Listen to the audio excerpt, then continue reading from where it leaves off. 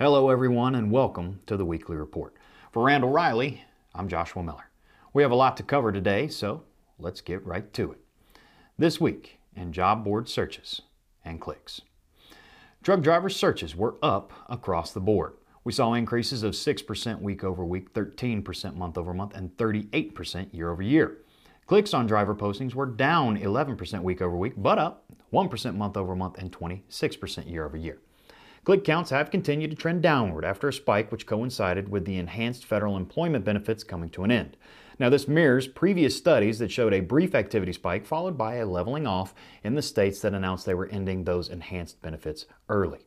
On the other hand, after closely following 2020's click trends through August, clicks have been up around 25% each week since the unemployment benefits came to an end. This week in freight. Load postings were up 5% week over week, marking the highest volume levels since the end of June. With that, dry van postings increased by 6% week over week, while flatbed rose by 7% and refrigerated remained unchanged. Overall, we're seeing the spot volume continue to outpace the seasonal expectations as the supply chain continues to deal with several major disruptions. Truck availability declined slightly by 1% week over week as the load-to-truck ratio hit its highest level since the end of June. I can also tell you that the load-to-truck ratios were higher week over week in all major segments, but the availability by segment is again unavailable at this time. Sorry. Spot rates dipped by 1 cent per mile week over week, with flatbed rates remaining unchanged, while both dry van and refrigerated rates dropped. Dry van was down 3 cents and refrigerated was down by 5 cents per mile week over week. Now, the story of the week. Fleets continue to struggle as their growth stagnates and owner-operators surge. For the first time since the ATBS has been tracking fleet and average independent owner-operator salaries, the pay levels have now surpassed $70,000. The increase in net income of more than $70,000 is an average figure across all categories of drivers and equates to an increase of more than $6,500 in 1 year. That's up 10%. Drivers' increased revenue per mile is up 4.5% from last year, with the overall rate up 7 cents per mile, coming in at $1.55 per mile.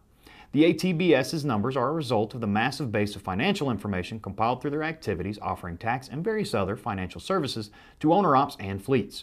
The president and CEO, Todd Amen, says that this is now the best environment he's seen in over 30 years in the industry. And if you happen to be an owner-operator, you'd probably be inclined to agree with him. Comparing owner-operators and fleet drivers, the owner-ops currently have an advantage of more than $1 per mile compared to their counterparts. Not surprisingly, as more and more company drivers see this, many are making the jump and becoming owner-operators themselves. This means fleets are not only left with a smaller pool of company drivers, but those that they are left with want to drive less than what they have in the past. Compared to the first 6 months of 2020, now keep in mind this does include April and May, which were feeling the effects of the pandemic, the ATBS drivers are now running 1.5% fewer miles. From what data and anecdotal reports tell us, drivers are making so much money on a per mile basis that they've simply been able to say they're going to drive less. Since they have more coming in, they're willing to forego the extra wages for more leisure time.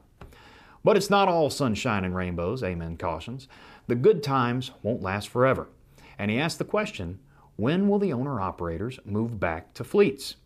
As long as independent drivers can make $50,000 more running loads on an elevated spot market, they will. But when that market begins to cool and the rates come back down to earth, many drivers may find themselves looking to rejoin a fleet. At that point, however, those fleets will be faced with the same downturn and probably won't need the drivers.